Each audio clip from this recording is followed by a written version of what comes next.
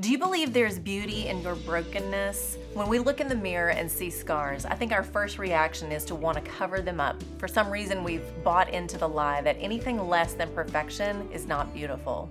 But more and more, I'm seeing scars on display beautifully as a sign of strength. It's a way to look back and remember what you survived and overcame. We live real lives, and those lives are full of broken pieces that sometimes can be seen on the outside, while other scars go deeper and most often can't be seen. Still, they leave a mark on our soul we carry with us. All month long, I'm pondering 1 Thessalonians 5:16. Rejoice always, pray continually, give thanks in all circumstances, for this is God's will for you in Christ Jesus.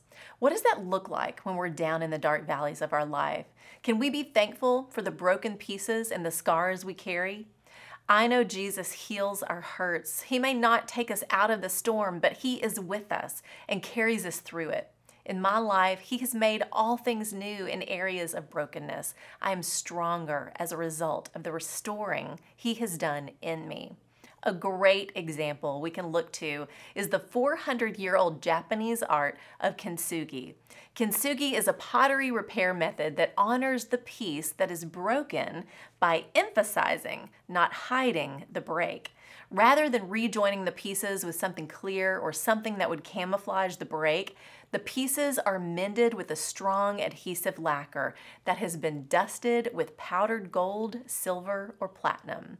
Once the repair is complete, the seams, which once would have been viewed as a flaw, now shimmer beautifully with gold.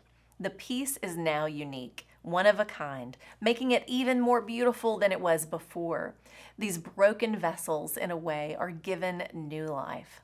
In the same way, Jesus, the healing balm of Gilead, mends and restores all our broken places with His grace and love to shine even brighter and more beautiful in our life than before. Isaiah 61:1. The Spirit of the Sovereign Lord is on me, because the Lord has anointed me to proclaim good news to the poor.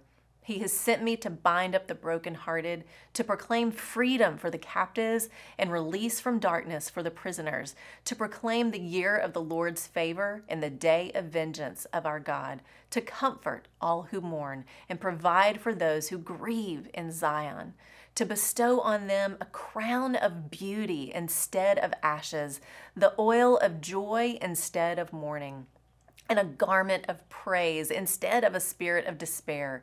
They will be called oaks of righteousness, a planting of the Lord for the display of His splendor. All our sorrows, all our broken pieces are not only made new and stronger, they are replaced with healing, freedom, justice, comfort, beauty, joy, and praise. We grow strong. We are oaks of righteousness with deep roots that hold fast during any storm, and we display His splendor all through our broken places. We are broken vessels made new. We are beautifully broken. For that, I am thankful. That's the truth. Don't hide your scars. Give thanks and shine a light of hope for others who see them. I'm Lori Klein.